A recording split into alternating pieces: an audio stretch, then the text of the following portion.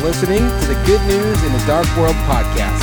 Join us as we study God's Word and discover Jesus on every page. Here's Pastor Kevin. And turn to Matthew chapter 7. Matthew chapter 7. We are continuing our study tonight of the most frequently taken out of context Bible verses. And I would encourage you, don't close your Bibles after I read the one verse. It's only one verse, but we're going to spend time in the entire passage. And so in order to understand the one verse I'm going to read, we have to look at the flow of the whole passage. So please keep your Bibles open. But Matthew chapter 7, verse 1, this is a passage that gives us careful instruction about the kind of people we are to be. Again, as I mentioned earlier in the prayer and in the canon's reading, we are called to go out and be witnesses of Christ in this world. We are to serve one another here in this church. How should we be? What kind of people should we be? What should we be characterized by? And this isn't just for adults. This is for children. This is for you. Young people, this is for you. This is what God calls you to be as well. So Matthew 7, verse 1, very simply says, "Judge not, that you be not judged." Judge not. I think the King James says, "Judge not, lest ye be judged." This past week, I had lunch at Panda Express. And if you've ever eaten at Panda Express before, you know that with your meal, you normally get a fortune cookie. We know it's silly. We know it's kind of dumb.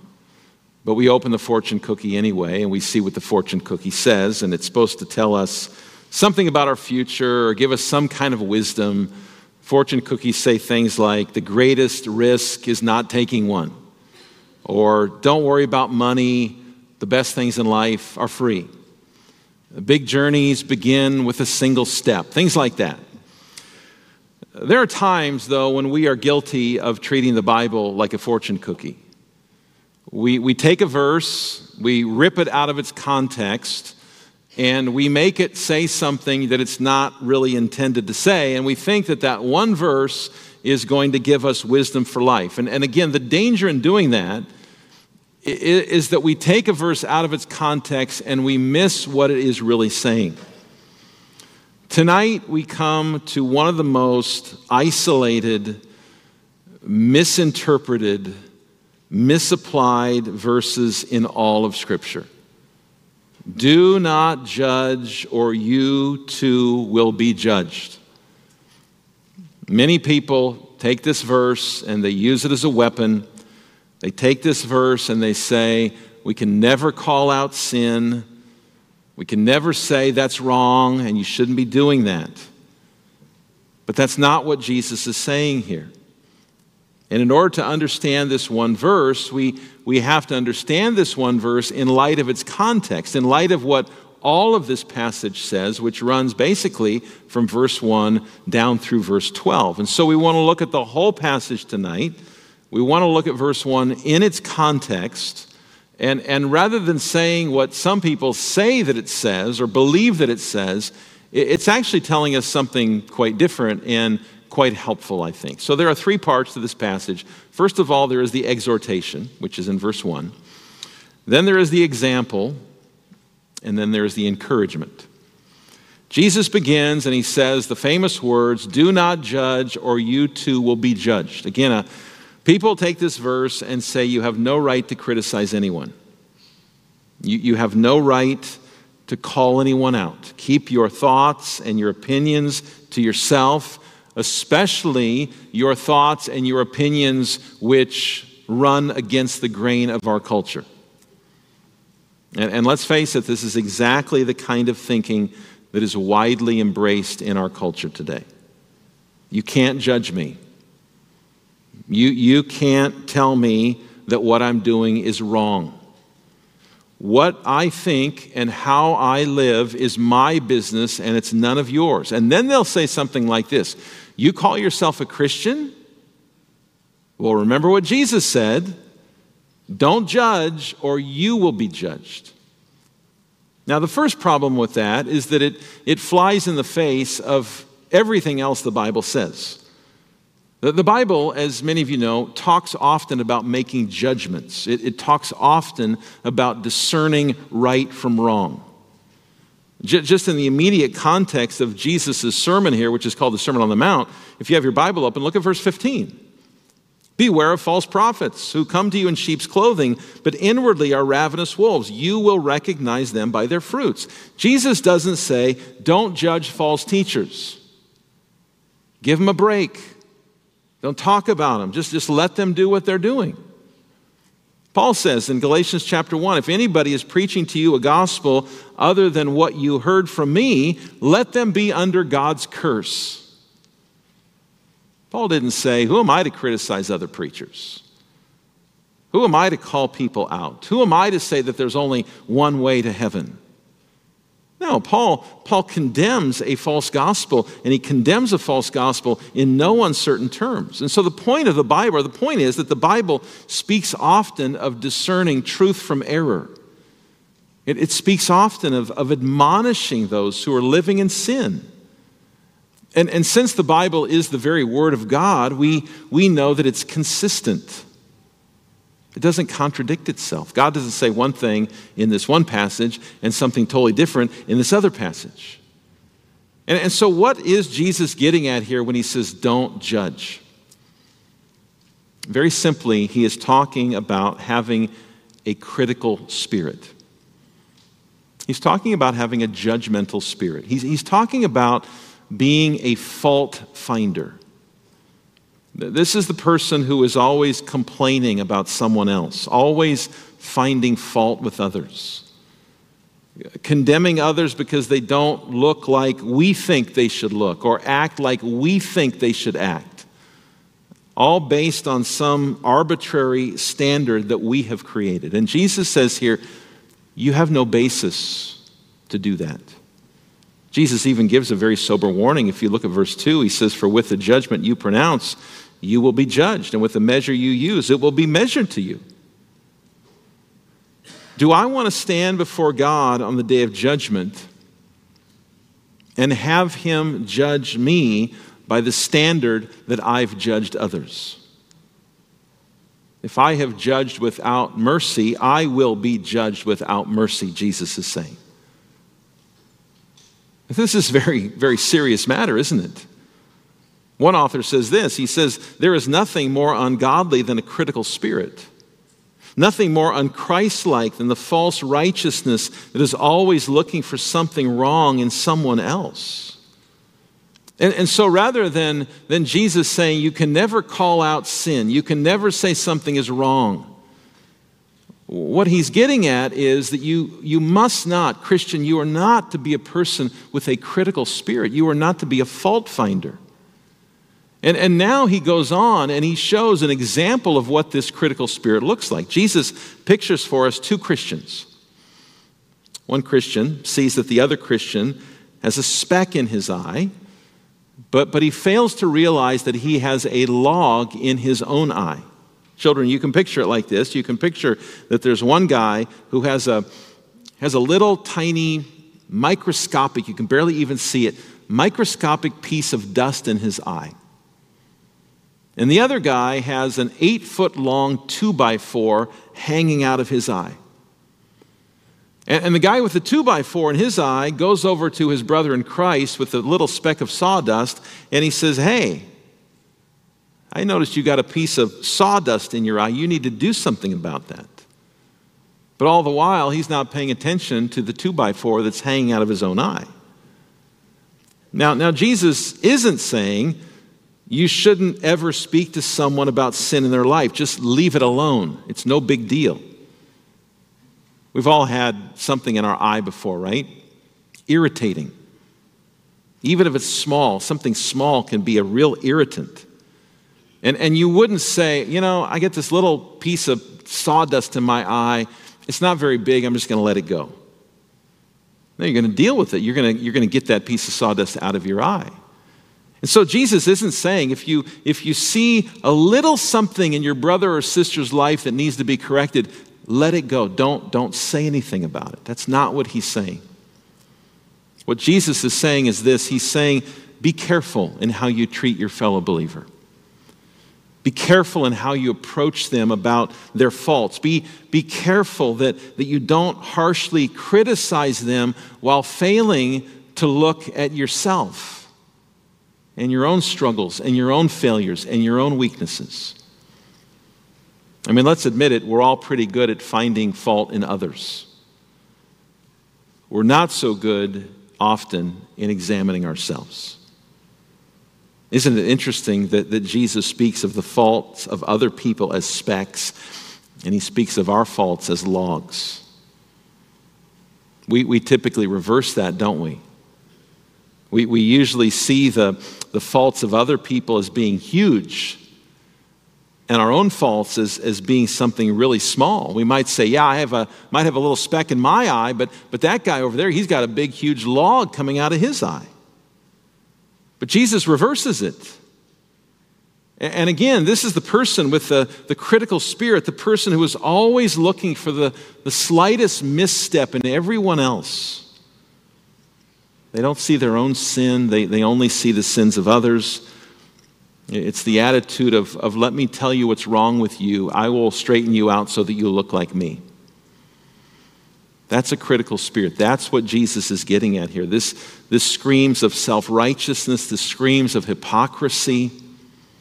Jesus even calls that person here a hypocrite, an actor, pretending to be something that they're not. There comes a point when we have to stop pretending, right? There comes a point when we have to be real and honest and face our own faults and not act like we're perfect people, because we're not. And so how should we judge others in a way that honors the Lord? How can we approach another person? Not condoning their sin, not with a critical, judgmental spirit, but how can we minister to one another in a way that is godly, in a way that honors the Lord? Well, two things to think about that Jesus brings up here. First of all, we do so with grace. We do so with grace. Notice verse 5.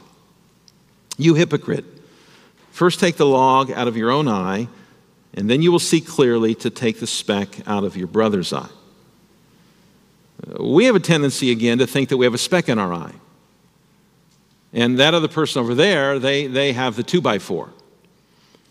But Jesus says, no, deal with the 2x4, deal with the log in your own eye, and then you'll be better prepared to deal with a speck in your brother or your sister's eye. In other words, I think he's saying, recognize that you too are a sinner. Recognize that you too are a work in progress. Minister to other people with grace.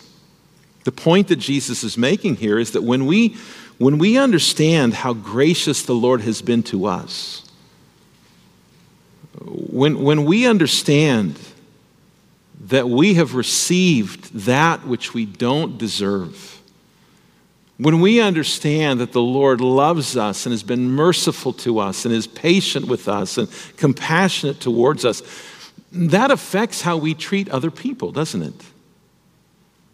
But when we don't understand the gospel, when we don't understand the grace and mercy that we have been shown, we will have a tendency to have a critical spirit. And again, when we recognize our own sin, when we recognize our own faults, it's then that we will be better prepared to minister to each other. Galatians chapter 6, Paul says, brothers, if anyone is caught in any transgression, you who are spiritual should restore him in a spirit of gentleness. Keep watch on yourself, lest you too be tempted.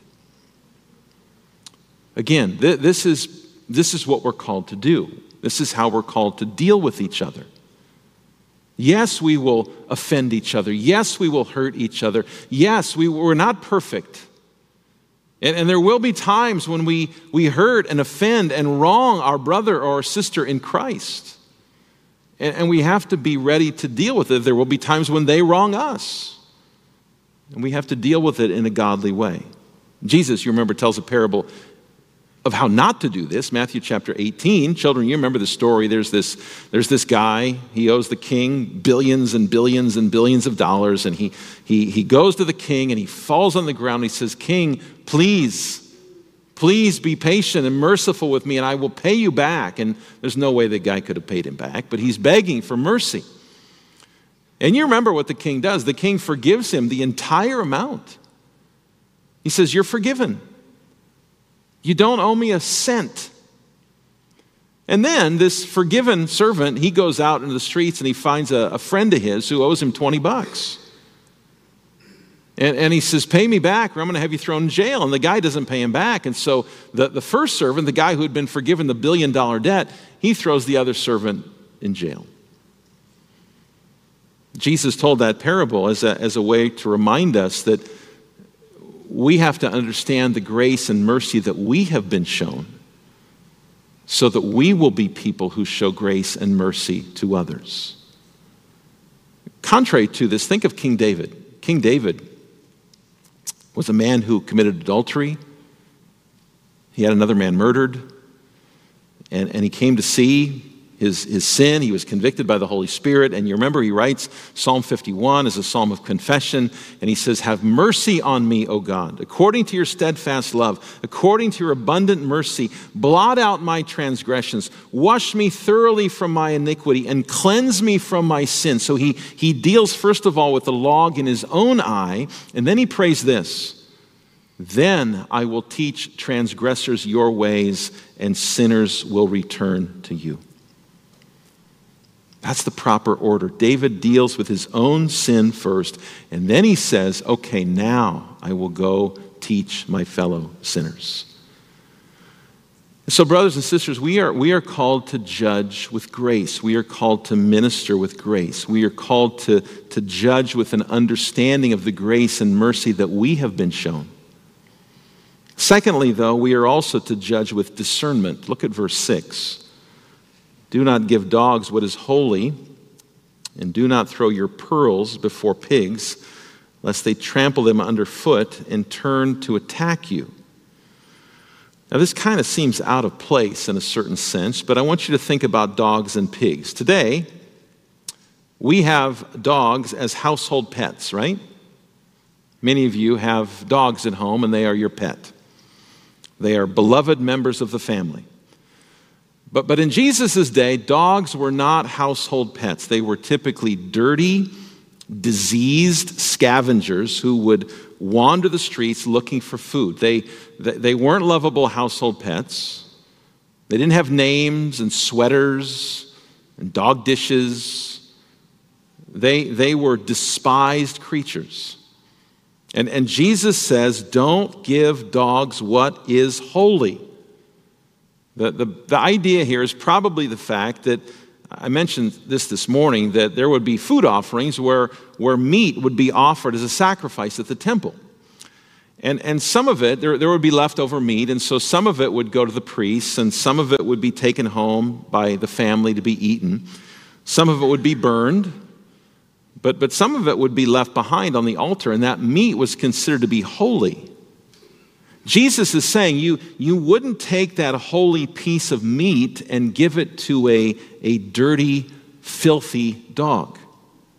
Jesus also mentions pigs. Pigs were also despised in that day. They were the ultimate example of uncleanness to a Jew. They were also wild, filthy animals, wander around, scavenge for food. Jesus says, don't give pearls to pigs. Children, pearls were very rare, very valuable in that day. And so you wouldn't take a rare jewel and give it to a pig. And the point that Jesus is making is that we are to be discerning in our dealings with other people, specifically in how we share the gospel with those who are so defiant and decisive in their rejection. Jesus isn't saying don't share the gospel with unbelievers. Unbelievers need the gospel. They need to hear about Christ. But when a person continues to reject Christ and hardens their heart against the gospel message, there comes a point, Jesus says, it's time to move on. Jesus talked about this in Matthew 10, verse 14. He said, if anyone will not receive you or listen to your words, shake off the dust from your feet. Paul said in Acts 18:5, when they opposed and reviled him, he shook out his garments and said to them, your blood be on your own heads. I'm innocent. Evangelism is important. We have a calling to bring the gospel to those who don't know Christ. We have a calling to preach the gospel from this pulpit. We have a calling to preach the gospel, proclaim the gospel in our communities. And as a church, this is something that we need to be intentional in strategizing about. How can we, in 2023 and beyond, how can we in this culture reach people with the gospel? We can't just expect that unbelievers are going to want to come here. That they're going to drive by and see our building and say, oh, I think I'll go to church there. That might have been the case years ago, but we live in a different culture today. And so we need to be asking the question, what can we do as a church to bring the gospel out into this world? But if people have had plenty of opportunity to hear the gospel, and yet they harden themselves in their rebellion and their rejection, they are, in the words of Jesus, dogs and pigs. And we are under no obligation to try with them over and over and over. Now, that shouldn't be our normal behavior. Our normal behavior should be to continue to want to take the gospel to people, but there does come a point when we have to say, I have to move on. I have to move on.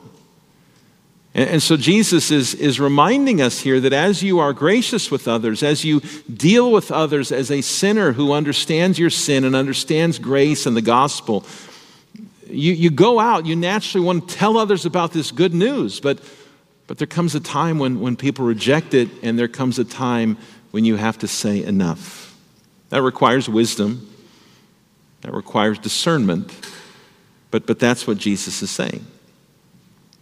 Now, here's the thing. We know that it's not easy to be gracious with other people. It's just not.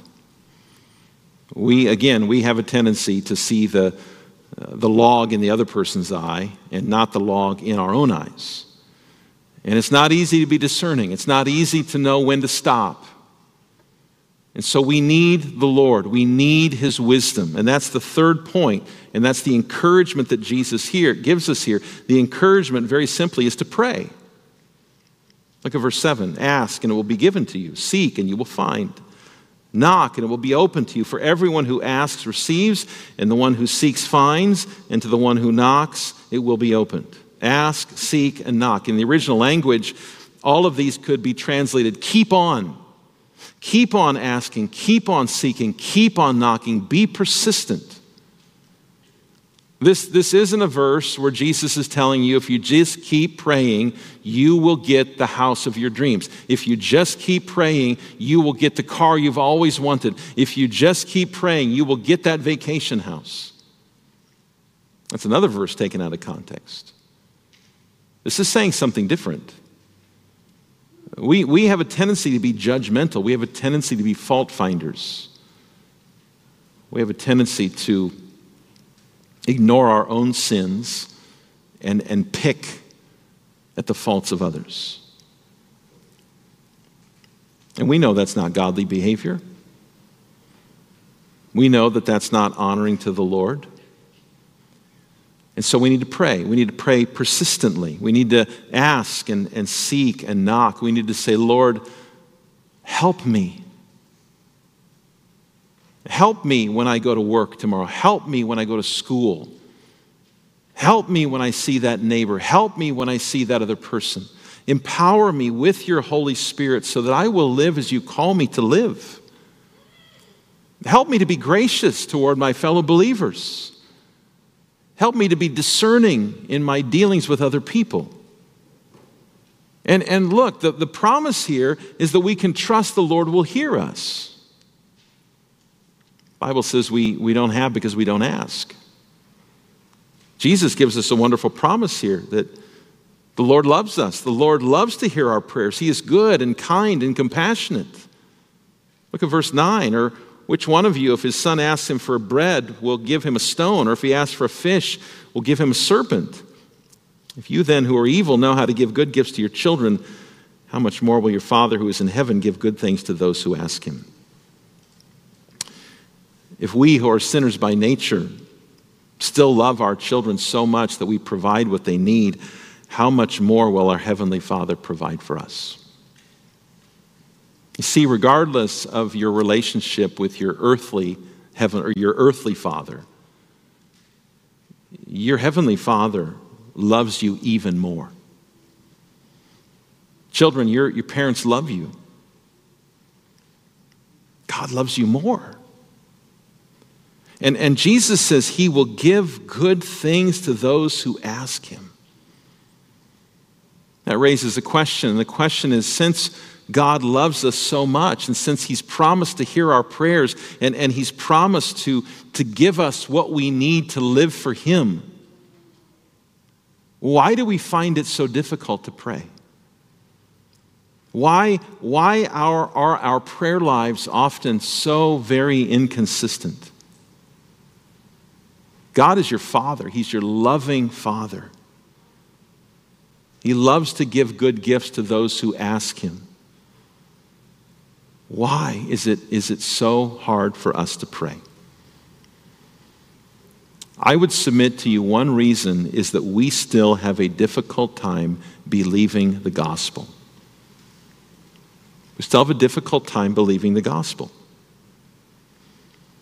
You and I are by nature hardwired for law. You've heard me say that before. And we fall into this pattern of thinking that the Christian life is still a covenant of works. That we have to work, that we have to be better, that we have to try harder, that we have to be more moral, or God will cast us off. But since we continue to struggle with indwelling sin, we think, well, I'm not really worthy to come to God in prayer. I'm not good enough for him to hear me. Some people treat the Lord's table this way. I'm not good enough. I need to try harder. I need to be better. And we have a hard time believing the gospel. We struggle to believe what the Bible says about us. We struggle to believe what the Bible says about those who trust in Christ. We struggle to really believe Psalm 103. He does not deal with us according to our sins, nor repay us according to our iniquities. For as high as the heavens are above the earth, so great is his steadfast love to those who fear him. As far as the east is from the west, so far does he remove our transgressions from us. We have a hard time believing that at times. We struggle to really believe Romans 8, verse 1. There is therefore now no condemnation for those who are in Christ. We struggle to really believe 1 John 1:9. If we confess our sins, God is faithful and just to forgive us of our sins and to cleanse us from all unrighteousness. We struggle to believe this good news, and we think to ourselves, this is too good to be true. And I'm not worthy. And we keep ourselves from God's throne of grace.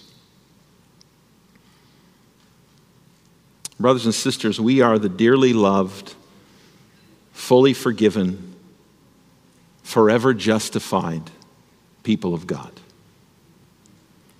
I don't care if you've been a Christian for 2 seconds or 90 years. It's the same for every Christian. I don't care if you're a middle school student, a middle-aged person, or a senior saint. If you trust Christ, you are the dearly loved, fully forgiven, forever justified child of God. And your Father in heaven loves to hear your prayers. He loves when you pray to him. And he says when you come to him, he will give you what you need. Matthew 7:1 is not telling us that we can never make judgments. It's not telling us that you can't say that's wrong. You can't do that. It's not telling you that you can't call out sinful behavior. But it is telling you, and it's telling me, that we need to be careful in how we approach other people, that we need to do it with grace, that we need to do it with an understanding of how kind and gracious and merciful the Lord has been to us. And if you're like me, you know that's hard to do. It's hard to be gracious. It's hard to be forgiving. It's hard to deal with others with an understanding of how good God has been to us. And that's why prayer is so important. That's why it's so critical that we depend upon Him to live the Christian life. So that's what this verse is about. Not having a critical spirit, not being a fault finder, but recognizing how gracious God has been to you and asking God for the strength that you might be gracious to others as well. If you have been blessed by this podcast and would like to support this ministry, you can find us at www.goodnewsinadarkworld.com. Thank you for listening.